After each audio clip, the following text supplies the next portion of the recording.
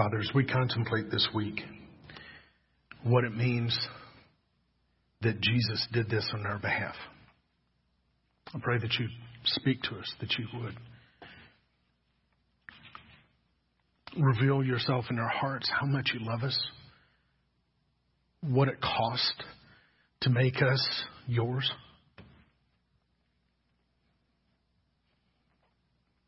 Pray that as we start today with the triumphal entry, that Palm Sunday event, and as we look ahead to Maundy, Thursday, and Good Friday, that you would, a lot of us have been through this a lot, but make it fresh for us. These are the events that split time. These are the things that accomplished what nothing else could accomplish. And so beginning today, Lord, speak to us clearly, and draw us to yourself through Jesus, we pray. Amen. Amen. You may be seated.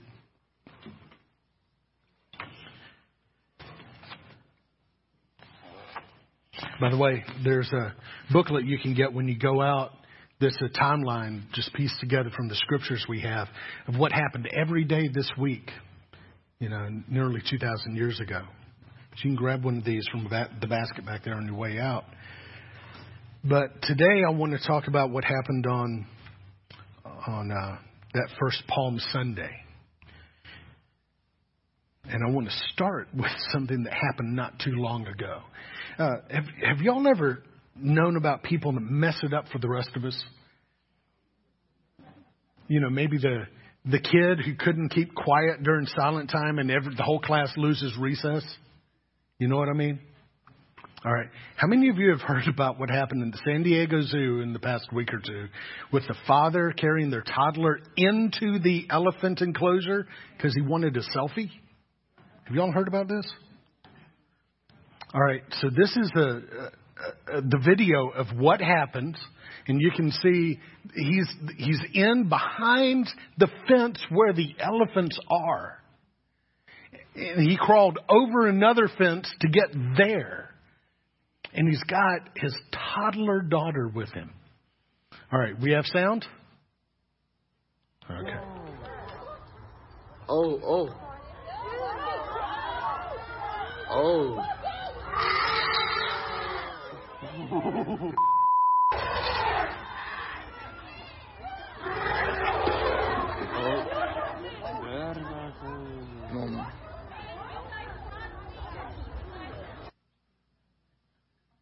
What was he thinking? Seriously, who does this with your daughter? Oh my goodness. And he dropped her. Do you see he dropped her on the way out? Who does this? These are the people that mess it up for all of us. I mean, listen, I'm sure the San Diego Zoo is under some pretty extreme pressure to make sure something like this never happens again. I bet that they're going to have to do something like, the fence near the people. I bet they're going to have to build that up 8 feet tall and put barbed wire on the top or something to keep people from doing things they should know better than to do.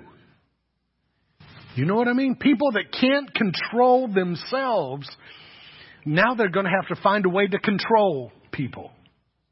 We are losing freedoms because of people that cannot control themselves. And we do it to ourselves, don't we? We do it to ourselves. It's when you think about what freedom is about, freedom is not about being able to do whatever I take a fancy to doing, like taking my toddler where there are wild animals. Freedom should mean that I have enough self-control to keep me from doing the things I shouldn't be doing anyway, instead of having to be controlled by somebody else. Now, some of you may be familiar with a man named John Stonestreet. He's an Anglican, by the way. He's also the president of the Chuck Colson Center for Christian Worldview. And he wrote this. What he's writing about is the gun issue and Second Amendments. And, we need to take away guns because People can't handle themselves. And so he wrote this in response to that, but I think it applies more generally. Let me tell you what John Stonestreet wrote. It's pretty wise. Listen, lean into this. He says, rights always come with responsibilities. People incapable of enjoying freedoms will inevitably lose them. Those unable to govern themselves will have to be governed. And he goes on. He says, to be clear, this is not a statement of what ought to happen. It's a statement of what always happens when a culture morally breaks down. The choice for any people, as Chuck Colson often said, is between the conscience and the constable, the police. If a people will not be governed by conscience, then they must be governed by the constable. The loss of conscience, which is always a failure of moral formation, will lead to the loss of freedom. Now, I think culturally we've forgotten this. You know, if you keep up with the news, and like I said at 9 o'clock, I'm not sure why I'm keeping up with it as much as I do, but it's a whole lot less than I used to. I just hit the headlines. But if you're even keeping up with the headlines, you're probably seeing a lot going on about passing of laws. Which laws will pass? Which, where is it in the Senate? Where is it in the House? And these laws that will do either, depending on your perspective, wonderful things or horrible things. And it's a symptom that we seem to be a culture that thinks the best way to get things done is by passing laws to control other people, especially if they don't have the same perspective that we do. Cancel culture says if you disagree with our perspective, then you don't get to enjoy any rights or privileges. And that's a travesty. We are trying to legislate morality. We're trying to control others by making laws and rules. And we think the best way to get what we want enforced is by having our people in power, whoever our people is. And in that, we are very much like the Jewish people. The ones that welcomed Jesus into Jerusalem 1991 years ago. They thought that way. They were people, they'd been beaten up by other nations and governments for hundreds of years.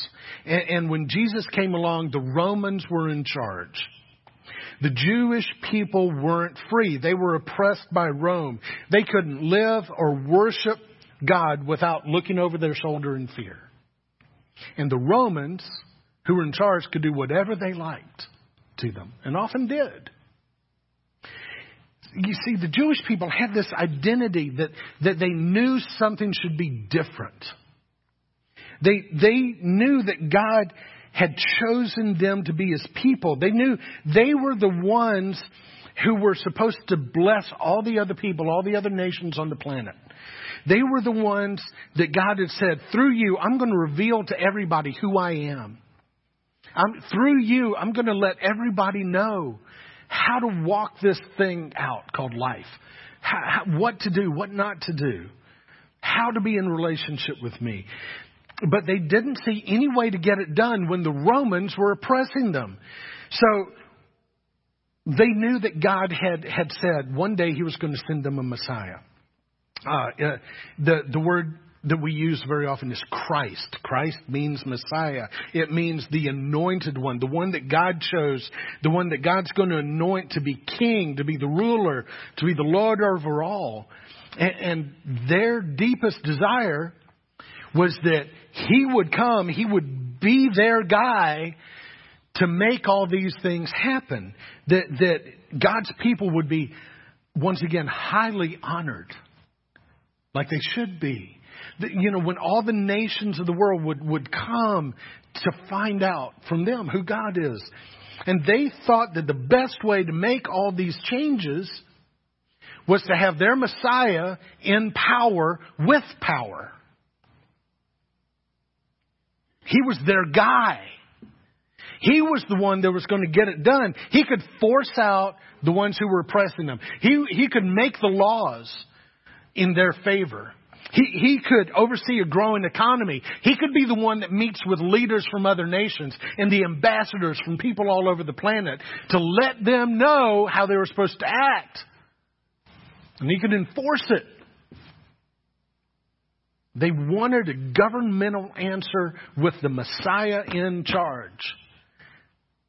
And when Jesus showed up that Sunday, that we call Palm Sunday now, because the people were like, He's the Messiah. And they would celebrate. The palm was kind of like a national symbol for the people of Israel. So they were waving palms. That's what they thought would happen. They thought He would bring a governmental answer to enforce what they thought should happen. Finally, our guy's going to be in charge. And so that's why they were shouting things like, Hosanna, which means save us, deliver us from these God-forsaken Romans. Kick them out. They'd shout, blessed is he who comes in the name of the Lord. In other words, they're saying, Jesus, you're the blessed one. Your coming is the one that God is sending to be in power. And then they yell, blessed is the coming kingdom of our father David. They had an ancestor 1,000 years before named David. He was perhaps their greatest king. And they expected that a descendant of David would be the Messiah and that He'd make everything like David had it. David never lost a battle. They beat all of their enemies. Anybody who would fight them, they'd conquer. And they had peace and prosperity. And they thought that the Messiah was going to do that again because He'd have enough power to do it. And then they'd shout, Hosanna in the highest. Hosanna, save us. Save us, you who are in the highest. God, you're above all things. Save us by sending your Messiah to have power and make it happen. And this is the first time that people are out in public calling Jesus that Messiah. And for the first time, Jesus lets it happen. He agreed. He's the guy. Even to the point that the priests, they were kind of political themselves. They could read what was going on. They're like, if the Romans hear about this, that these people think they're about to have another king that's going to fight against Rome, they're just going to crash down on us. Jesus, make them hush. And that's when Jesus looked at them and said, no, I tell you, if you keep them quiet, the stones will cry out. This is something that needs to be said. But Jesus, who could have gathered all the power and done it the way they wanted to, didn't do it the way they expected. He did not bring a governmental answer. He did not make different laws. He did not take power and distribute it. He didn't raise an army to fight the Romans. And that's what those people wanted. That's the kind of thing we want, isn't it? We want leaders, our guys, to be in charge and to make it happen, because those other people on the other side of the aisle, they're stupid. And we need to make it. We need to pass some more laws to show them they're wrong and to make this happen, and find ways to enforce it with police and military if we need to.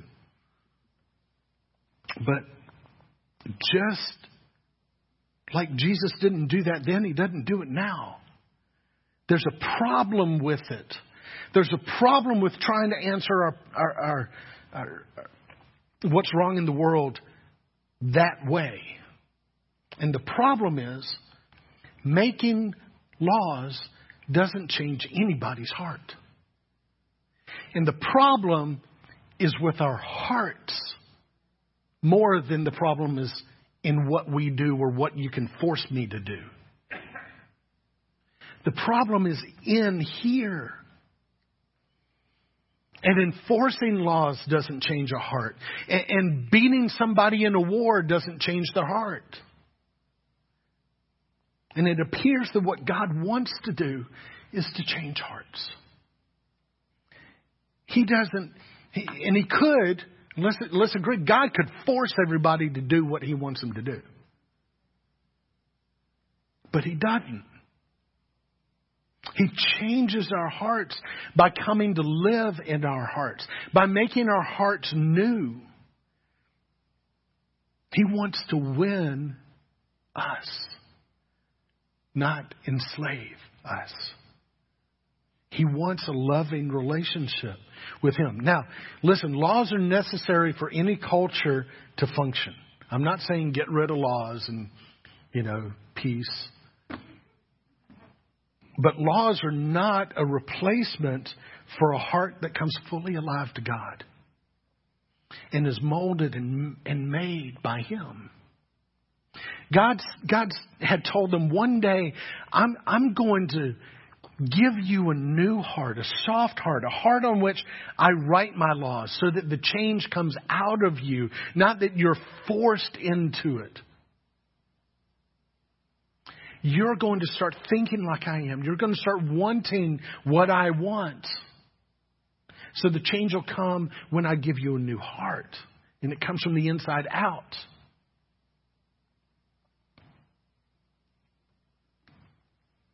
That's what freedom is about. Freedom is about self-control, not being controlled. And as long as you have a people who have the values that God wants us to have, that are the values that He has, that are the values that Jesus has, then you should have the moral fortitude to live freely because you can control yourself instead of having somebody force you to be controlled. Paul wrote the church in a town called Galatia, an area called Galatia. And he said in it about freedom, it's for freedom that the Messiah set us free.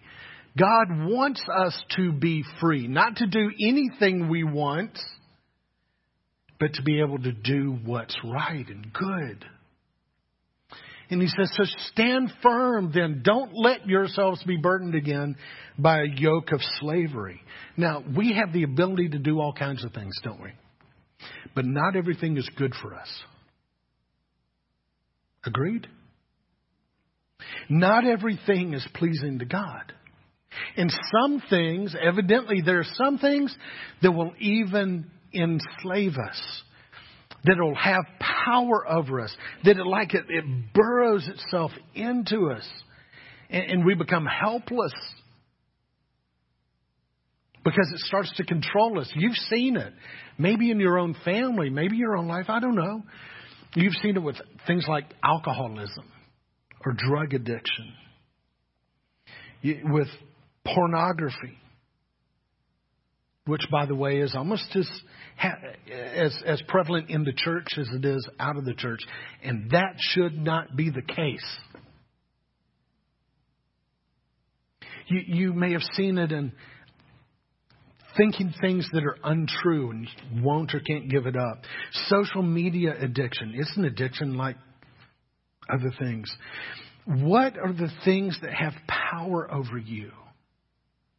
We've been talking all the way through Lent about being set free, that part of what we're doing by coming to Jesus, by finding out who He is, and we've been encouraging each other all Lent, every Sunday, to find those things that we're enslaved to and come to God with those things, asking that God will change us and that we can find Jesus and be set free from those things and make different choices.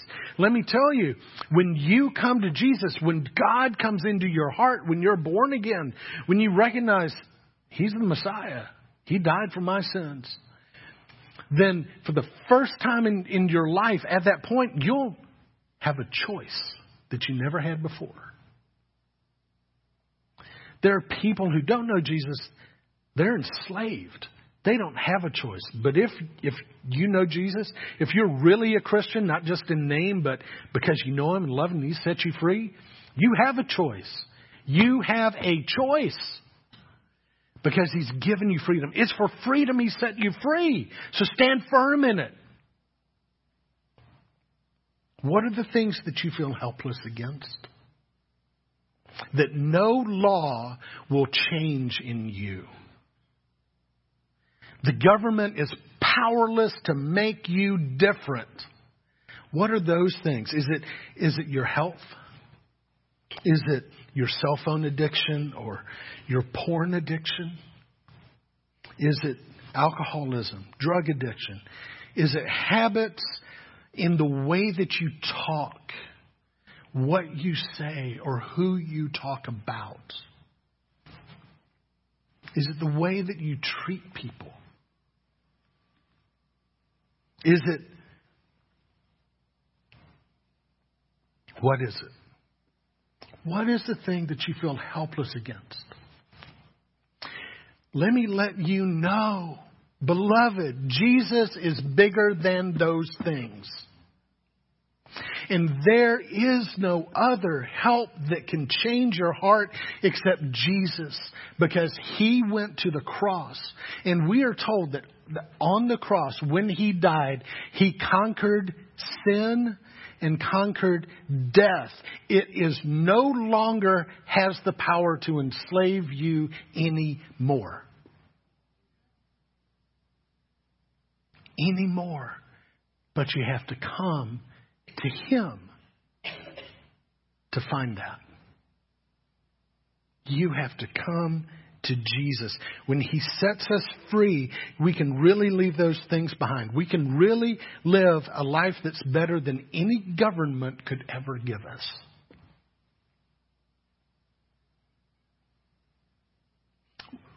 When we can self-control, we won't have to be controlled. So, those things that you feel helpless against, bring them to Jesus. There's no greater offering that you could give Him than saying, look what I have created. Will you take it from me? And the blood He shed on the cross can cover over that and give you a choice that you've never had before, because your heart is made alive to Him. Let's pray.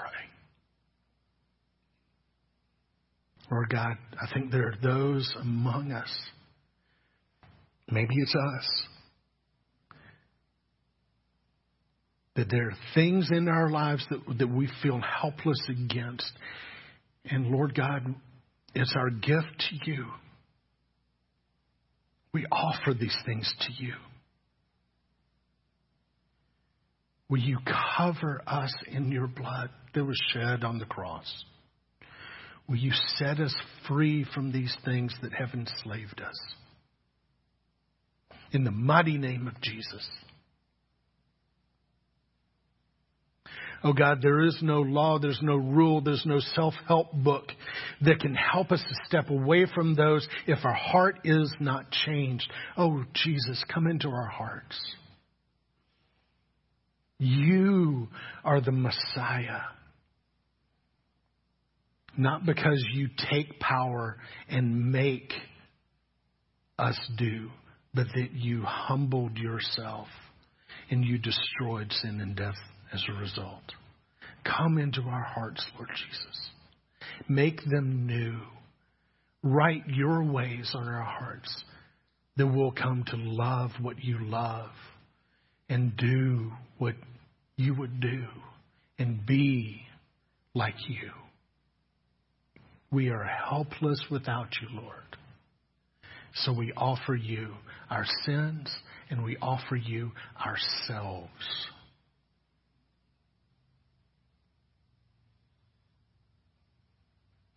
For those that may have prayed this today, oh God, would You have Your hand on them?